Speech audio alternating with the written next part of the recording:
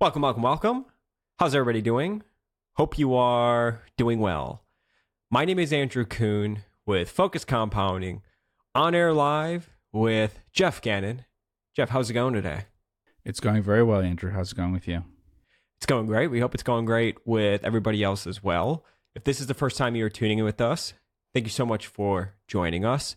Be sure to check out all of our content that we push out into the investing universe. The best way to do that is to follow me on X, formerly known as Twitter, at Focus Compound. All the information is in the description below. If you're interested in getting access to investment write-ups and blog posts from Jeff Gannon, going all the way back to 2005, you could get access to that by going to focuscompounding.com. Well over 1 million words written, all at our website, focuscompounding.com, and you can search whatever topic is on your mind, and I promise you, as long as it relates to investing, there's probably a blog post somewhere about it. All for free at focuscompounding.com. So in today's podcast, Jeff, we are going to talk about Les Schwab and the book Pride in Performance, Keep It Going. This is a book that you had sent to me. Talked a little bit about it on our last podcast, at least the fact that I had it. And it's an awesome book, right? So people that are watching on the screen right now, you can see you could buy it for $230 on Amazon. I believe before you sent this to me, I believe you could not buy it. It was out of stock during that time. There were only like 20,000 copies written of this book. So this is a piece of treasure that I'm holding in my hand right now. Never going to sell it. Going to hold it forever. Okay. But again, like I'm pretty sure, Jeff, when we just looked for this book like a month ago, you couldn't buy a copy. I don't think. I think it said it was sold out, and now there's a copy for sale. I could be wrong in that. We've been looking at some older books, but there literally is only 20,000 books in circulation. So pretty crazy. Yeah. No, it was out of stock before. And we're not going to. Are you selling a copy? By doing a podcast. Is this a pump and dump? Is that your copy for $230? For $230? No, I've bought and sold some of these, like we said before. The Distant Force and memoirs, the Ben Graham memoirs. I've done that. Kept some copies for myself and as personal copies, and then otherwise I'll sometimes buy and sell them or give them to people or something. Yeah. But that's when we're talking about, like, I noticed that a book that's normally impossible to get is $30 to $50 or something, and that'll happen sometimes. It's kind of like an illiquid stock, right? That never splits its shares or anything. You know, the higher the share price, the higher the value. Sometimes the harder it is to come across supply, right? It's worse than that. It's like a Bitcoin or something, because they're burning it off, because what happens is it goes to libraries and things that don't know what they have over time. So it's just the book's old too. Yeah. So it's 30 some years old or whatever. And so over time, people don't know what they have. And unless they look up online what they have, it's sort of like the early days of eBay and stuff. To check what it's worth, then they wouldn't know to keep it. So, I mean, literally, I don't know, that copy, I remember what's in it and stuff, because we talked about that. But some of them, you get books that are $200 and stuff, and they just have printed on them like discard from a library and stuff, and now they're worth a couple $100. What's the most expensive book you've ever come across? Come across? A lot more than this, yeah. So like what? No, I mean, couple thousand? No. First edition of things that people really collect and stuff are extremely valuable. So, yeah. I mean, they've been printing books for hundreds of years, so there's some things that are very early that are very valuable. Yeah, that people who are into books, like in business books, things, I don't know that there's that many that are all that expensive. But yeah, we're getting up to the things you could get a stock certificate with Rockefeller's signature on it or something for probably not much different than this, probably a few $100s, because, you know, they sign so many of those kinds of things and there's enough of them left. It just depends. Yeah. Makes me think about like all the libraries that are holding, you know, valuable books that they don't even realize that they're holding. Like, what are the odds that there are some that just have like very expensive books and they don't even know it? Got to be pretty high. Yeah. And I think, as you can see in the similar items that may ship from close to you, probably Munger influenced this, because, you know, the contents of this book are very simple. The author of this book did not have much of a formal education or anything, and yet we have here people who buy this book also buy. I can't read that from here, but it's at the Herbert Simon book. It's something like that. And then you've got the Andy Grove book. You've got, those look like Charlie Munger type recommendations and stuff, things from PhDs and all that, which is not the Les Schwab book, Yeah. No, it's, so I'm looking right now, John D. Rockefeller signed stock certificate at auction. I'm seeing different prices. It looks like this one last sold for $4,226. I'd see how much. Well, that might be he might be signing the front of it and stuff. If it was one that he just had to sign because he owned the stock and stuff on the back, it's less than 1,000 sometimes. Yeah, well, maybe not. Yeah, but if you got 10 years ago or something, it was coffee can. Jeff, you gotta bring those out because these things are starting to get bid up a little bit. $5,000 right there. I have an Activision one, and Activision doesn't exist anymore, but that's not that impressive. It's a computerized whatever printout, but it was from early Activision whenever they IPO'd and stuff. They had someone got a stock certificate, and I have it. So Les Schwab, let's talk about him. Very interesting guy. You are right. Charlie Munger has talked about, and I think Buffett as well. But I don't know if someone asked a question about compensation schemes or how to incentivize employees or managers at one of the annual meetings. And Munger basically said, read Les Schwab, and that you'll learn more from him than you could from any, compensation consultant. And I love this guy. Definitely a newfound hero of mine. Just kind of even reading his earlier life. I mean, when you talk about people that, started life at home, home plate, he started life like not even in the field. I mean, literally like in the parking lot across the street at the 7-Eleven. And I don't mean that disrespectfully. I mean that coming from a point of admiring how far he came, right? Like he grew up I think he was born in 1929. So in a lumber camp. Similar area in a logging camp. Yeah. I had to Google what that was. I didn't even know what that was. And no running water, no toilets, no electricity. I mean, this dude literally, I don't know if he was in middle school or high school. He had a newspaper route. Most people that were on the same route or, same company or whatever, different routes, it was like 9 to 10 mile a day job, right? And most people would ride their bikes. He didn't have a bike. He didn't know how to ride a bike. So he freaking ran 9 to 10 miles a day. And I think, he was very big on like pride and that his upbringing wasn't going to bring him down. His father was a drunk. He described his dad as being a great guy other than when he would drink. His father passed away.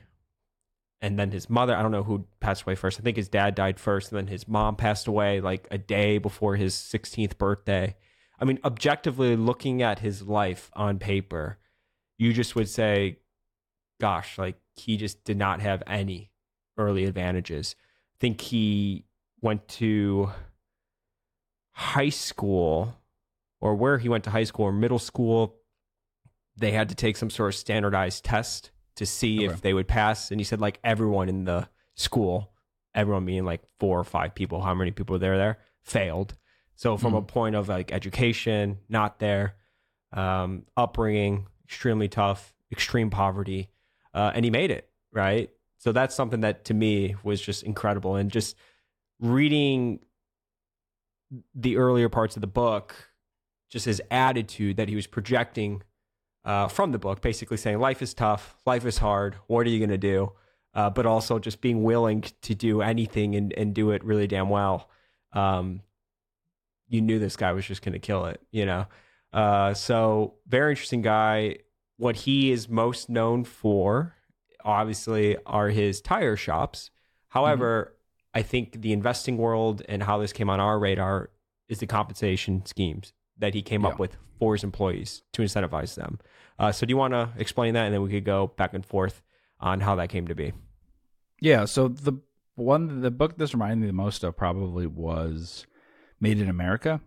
So it's basically like a biography thing, but it's like both a personal business biography and a corporate biography, in that he tries out different things. Some of them, if you read between the lines and stuff, didn't work amazingly. Like he had as many failures as hits probably in the early stores and stuff, and probably didn't know why exactly. And sometimes it turns out later he probably figures out, oh, it's the incentives and the right people and all of that. But at the time, he's just opening up a bunch of stores. Some are doing well and some aren't. And so he had to come up with these different compensation schemes, basically, to make sure that that he could go off to open more stores. This reminded me a lot of Sam Walton that way.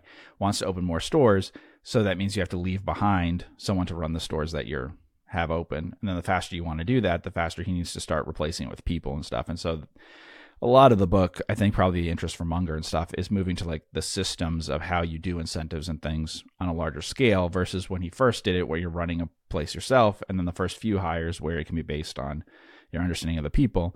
You got to come up with systems for profit sharing, basically, is what we're talking about. And he has very elaborate ways of doing that. But we've talked a little bit in the past about like Radio Shack Tandy. They had a model that was based on store manager, assistant manager sort of thing, and paying a percentage of EBIT in those cases and stuff to them.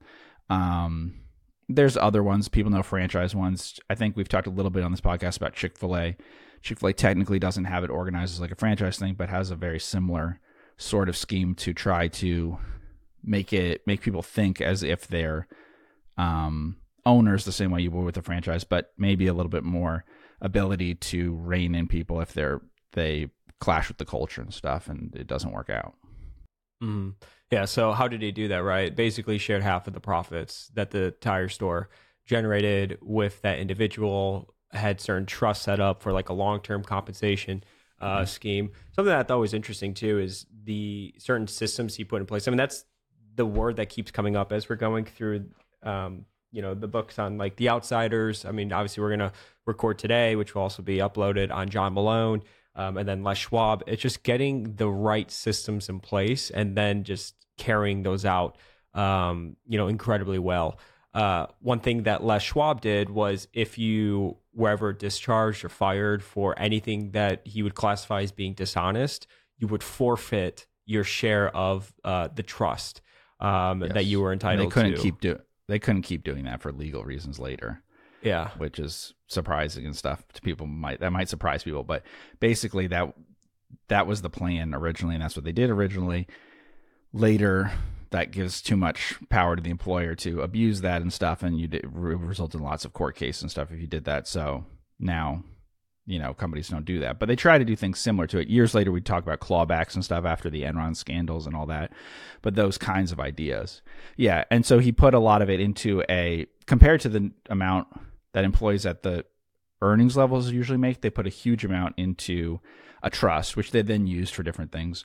But basically, that deferred a huge amount of compensation compared to what people are used to getting at lower levels. And we've talked about that because you can imagine some of the places he talks about. Some of it's in a pretty rural part of Oregon and stuff early on in the story and everything. If you pay people as much as that, so imagine like a Carmart or something. I mean, totally different part of the country, but that's the kind of thing we're talking about with the managers of these first stores and the size of the things and stuff. If you pay them a huge amount, the best performing ones, and this is what happened in this company, made more than the people at corporate, And so you have a danger that they'll make too much money and obviously decide, well, I'm going to start my own competing thing. Because even if I make less money, at least I get to run my own show completely. I have enough money that I'm not going to starve and stuff now. So deferring things and all that was part of the plan instead of just paying it all out in big cash bonuses. And that's a big part. There haven't been books written about cap cities and stuff, but we talked about limping on water and all that. You get that if you read stories about the cap cities things, how much was put into stock options and things that they had a sense of year to year that they were participating in the enterprise, and so they would be less likely to leave it. And also the autonomy, and the same thing here with that. We didn't talk about like the tire industry. This is a very, very pure sales job, and that's why I wanted to send you the book on Saul Price, Price Smart. That's a really good story. Not enough people know it, and it's the model that Costco copied, and they're quite open about that. Senegal at Costco would say, that's where they took everything. Just like Southwest was very open about, they took all of their stuff from an earlier airline that almost no one knows about now. But they're very similar things to me in that they had a lot to do with people and the systems and stuff, because they know that this was a sort of controlled distribution by the tire makers, but it was a very commodity type thing in terms of what people probably wanted it to be and how to buy it. But they limited distribution and stuff, and so it was a very closed system where it wasn't open to a lot of retail competition, and he brought in some of that competition. But in doing that, it became a very pure sales job, and so it makes sense, like you're saying about the newspaper routes and all that. Someone from different backgrounds and stuff coming into this industry really turned it into more of a sales to the customer kind of thing instead of what it was before, which was really pleasing your supplier. Because what we mean is like you'd be hooked up with one of the different suppliers, your Goodyear, your Michelin or whatever, and like having the right selection from them, getting the right prices, which are opaque. You can't see what the prices are that they're giving you versus what they're selling to other people and stuff. Really managing those relationships and stuff was more important than the customer facing part of it, was the supplier stuff. And he flipped that on its head, which reminded me of Price Smart and Costco and stuff. Mm-hmm. Yeah. So a few things that they did. I mean, I guess it's customary today. If you go into a tire shop, you walk in, it's super clean. You see a bunch of tires on display, waxed, nice and shiny. That's a concept that basically he pioneered, right? Before it was like super dirty. You walk in and there's just, dirt and just not a pleasant sales experience. Whereas at the Les Schwab Tire Center, I mean, the tires would have to be waxed every single day and just look perfectly nice on display to sell to customers. One thing that was funny is he would write to corporate and basically tell people at corporate, like, you're at this job, but the most important people in our company are the people on the front line at the actual stores. And, he was very upfront and honest about that to them, that, hey, look, like, these people are the most important people, and we have to do whatever we can to basically support and be there for them, which is obviously pretty interesting. Because normally, in the corporate world, as you rise up or whatever, I think things get, there's a lot more bureaucracy. Things happen a lot slower. The people that make the decisions are at the top, where he basically inverted and flipped this on its head, whereas like he gave the autonomy. He let the people on the front line make the decisions that were going to ultimately push the company forward. Mm-hmm. Yeah. I mean, now today, like if you work at the headquarters of a bank, even people who don't make a lot of decision stuff are going to make more than people at bank branches. If you work at the headquarters of Cinemark, you make more than the people running a Cinemark and stuff often, even though, your job is very inward facing, dealing with other people in your company, and it's not as clear how you drive the profits and everything. Mm-hmm. Do you think Buffett tried buying? I mean, I've heard different accounts. I don't think the book actually said that. He didn't ever write about it, that Buffett did, unless I missed that. But I know he said KKR did. He did say that there was a investor that buys private businesses and likes to keep management intact, had reached out to him, and he was a nice fellow. But I don't know if that was Buffett that did that. But he did speak very highly of KKR. I will say that. Mm-hmm. And I have to say, I mean, people should read the KKR books we talked about, especially the New Financial Capitalist, not just what's the other one, Merchants of Debt or something. KKR was very, in the early days and stuff, KKR was very focused on adopting certain things that like professional service firms do. And so networking and doing good things for management, making management feel very safe about them. They talk about the bootstrapping, all that stuff, that KKR was in that business from the early days. There were other companies in the 50s and stuff, other people who would say, I can have you take out all the money in this business using debt, not equity. But they were more fly-by-night people who did not have the same reputation and stuff. So KKR did a lot to make the sellers feel good about it. That's not always covered as much in the story of KKR, but that's a really important part of it, because we talked about Container Store. Like, that one wasn't sold to Buffett, and it wasn't sold because of price, but the only reason why Buffett would have been considered is that his reputation, everything. KKR had a good reputation with the managements that they bought from and keeping them on, and also making them feel like it was a legitimate thing that went beyond just providing some capital to buy people out and everything. Something that I thought was interesting, some earlier promotional stuff that he did. So they would change the tires for free for women. If you had a flat tire at your house, you could call them and they'll just come to your house and fix it. Also no questions asked. That ended up getting banned. Because that's sexual discrimination, yeah. Yep. As you can see right here on the screen, free beef now. So I think it was it like, it wasn't always, right? It was like in February or something like that. They would give out. That was a very smart one, yeah. Free beef, if you want to explain that? Yeah, so free beef now is because there's two things happening here. So they serve commercial type things as well as consumer things, and so some of the most expensive tires and things would be people using them for different things, but especially for like ranch stuff in their area. It's not super specialized tires that you would use in other sorts of things. Ranches buy tires that are pretty similar. So this would be to sell to consumers the idea that you have the free beef and stuff, but it also played to the fact that you were working with other potential customers of yours, to ranchers and stuff in that community. And so they play up that aspect of it too. And it plays up the local aspect of it by doing that. Yeah, it reminded me a little bit that way of Piggly Wiggly story, which is mostly covered in the John Brooks book and stuff. But I mentioned that one before. That guy wrote a lot of his own copy for advertising things and played to regional things the same way with those stores. Mm-hmm. Mm-hmm. This guy had a pretty tough life too. So his son passed away in a car accident. And Les actually wrote in the book that he doesn't know if he did it on purpose or not. I think he hit the back of like a log truck. And he said he could have done it because he was incredibly depressed. And then the book doesn't hit on it, but his daughter actually passes away at like 51 years old from cancer as well before Les dies. So losing two children, I mean, I don't know. You look at some of these guys that have, I don't know, he just lived a very virtuous life. It was not an easy life. By any stretch of the imagination. He started, like I said, in the parking lot of the baseball field, worked his way up. Something that, I thought was interesting was throughout the book, it's pretty clear that he wants to keep the family or the company within the family's name within the family. I think you're 4 or 5 generations down the line now, and they actually recently just sold in 2020, I believe, for, billions of dollars. He had a couple partners early on in the beginning. They had a dispute. He was able to actually buy them out, and then he was the sole owner of the company. And if you learn what he bought them out for, it was like, I don't know, $100,000 or $200,000. I mean, it was not billions of dollars that the company would ultimately, come to be worth. Yeah, I think he says with that, that was basically a personality dispute and disputes over things besides just money. If he had known then at the time how good a deal he was getting, he would have felt differently. But that's not what he thought at the time. It was more of a falling out that was happening there. Mm-hmm.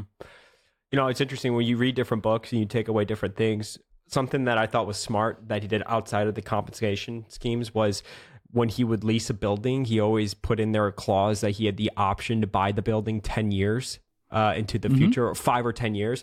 I thought that was pretty shrewd because he basically said, look, if my business is super successful and this lease comes up, I don't want to be basically, negotiating with you, raising my rent because the business has become so successful. So he would never do a deal where he didn't have the option to buy the building itself, which I thought was interesting. And he said he walked away from a bunch of deals like that, It's just creating this system, this framework, and really sticking to it. It's just the biggest takeaway I'm having from all these people we are studying. Well, it's a lot of common sense about understanding people's incentives, their reasons for why they'd be doing this, looking at it from the other perspective. So that's a huge problem with ARC restaurants, right? That's what we've talked about before with that it's very hard for them even to maintain the same level of sales unless they can sign up places that are the same. When they get an Atlantic City hotel that doesn't do that well, that they put a restaurant in, and it declines, then their sales decline. But if they get a Las Vegas one, then either you're going to have to put in more money or you're going to have to sign the lease at much higher or whatever because you don't have control over that. Obviously, lots of things now do similar ones. When you put in we talked about supermarkets and stuff. When you do supermarket things, often the lease is 20 years or something, or 2 terms of that or something, and you have options to buy it at various points, and that's the only way you would do it. Sometimes they put in clauses for supermarkets, bookstores, things like that, that reduces rent on other things if you were to leave or something. So that also gives an incentive for them to renew if you're successful in bringing in a lot of traffic. But you pick a great location and then potentially you lose it if the store is successful. That's always a risk at those things. And it's something that reading a 10K or something someone might overlook. But if you have someone running the business that way, they're thinking about it all the time. Mm-hmm. What are some other takeaways? So obviously the profit sharing that he set up for the employees, the decentralized nature of the company. He let them do what they had to do. yeah, what are some other thoughts or takeaways from you? I mean, those are the main ones from me. Just a very common sense approach to putting in the right systems, incentivizing the right people, and then giving them the autonomy to do what they have to do. That was my biggest takeaway from the book. Yeah, I would say the same thing. I mean, most everybody's not going to get a chance to read this book.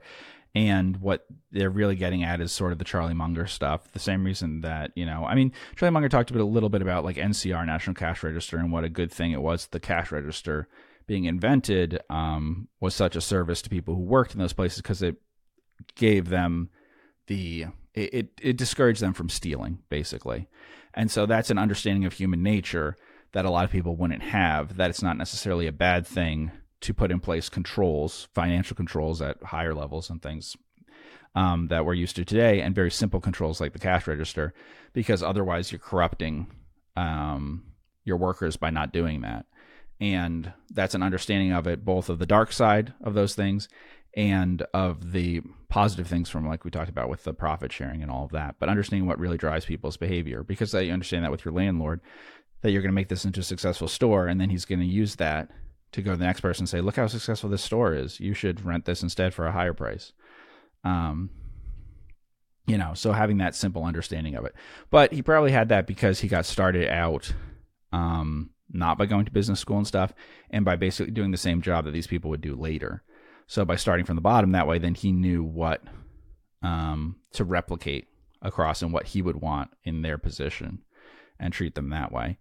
Remember, a lot of people who are running companies now, they didn't start up. If you're running a chain of tire stores, you didn't start up by running a tire store yourself or something. That's why it reminds me a lot of Made in America, and just the differences over time of Walmart today versus Walmart with Sam Walton and stuff. The differences here would be the same thing. It is very much a one-man thing, and companies do change a lot after their founder is gone that way. And a lot of it is the background of what they had. The personality, sure, but also the background. I don't know if they'd gone to business school and joined another company at corporate, they would have these same ideas. I think these ideas came from the background of what they did in the early years. Yeah. And it worked. They just did a lot of repeating what worked, right? Yeah. And they were lucky in that this was the right time. That's true for any of these ideas too. It was the right time, because a generation later, a lot of people would already be doing some stuff along these ways, because the retail aspect of the tire industry would have been well established by then. These really smart ideas, when they match up, help. Like, if you had the Southwest idea today, not as useful as if you had it 50 years ago. Mm-hmm. Got it. Cool. Well, I want to thank everybody so much for tuning in with the both of us on the Focus Compounding Podcast. Be sure to go and hit that bid. Amazon.com/Schwab Pride in Performance. We'll check this again next week and see if somebody did it. But I'm telling you, a couple weeks ago, there were no copies. Now it says there's 2 used copies for $230. Yeah, I'm not sure that we can recommend it at $230. But yeah, no, probably not worth it. It's a good story, and you can find the story elsewhere. The book is just the story. I wouldn't say that there's a lot more in the book except the story that you could probably find by other people summarizing it somewhere on the internet, probably. I don't know. I haven't looked around to see what people have written about it. And I felt like I was reading just a bunch of blog posts. I mean, that's kind of what it was, right? A lot of bulletins and whatever. I mean, it was it's very much not like your typical book, I'll say. And I think anyone that reads that will agree with that, He probably didn't read a ton of books or learn how to write books that way. I mean, we talked about this with where I've said, this book was ghostwritten by someone else with their help here and stuff. That's not the case here. I mean, you're getting told what information he thinks would be useful for you to know, but he's obviously not setting out from it in the understanding of what a book is supposed to look like. And so it's a very unusual book for that way. It's basically trying to explain what he did and what his philosophy was and all that by telling a story, but it is not someone who thought, oh, I've always loved books and I want to write a book or something. That's not it at all. Yeah. Yeah. He said he wrote it on his 40-year-old typewriter. And then he says, if you're not interested in business, this book will bore you. And if I were you, I wouldn't waste my time reading it. So with that, we will end the podcast. So thank you so much to everybody for tuning in. Be sure to hit that subscribe button wherever you are listening or watching us here today. If you're interested in learning about our money management services, you can reach out to me at andrew@focuscompounding.com or go to Focus Compounding and click that Invest With Us tab. to get more information on that. I want to thank everyone so much for all the support, and we will see you in the next podcast. Take care.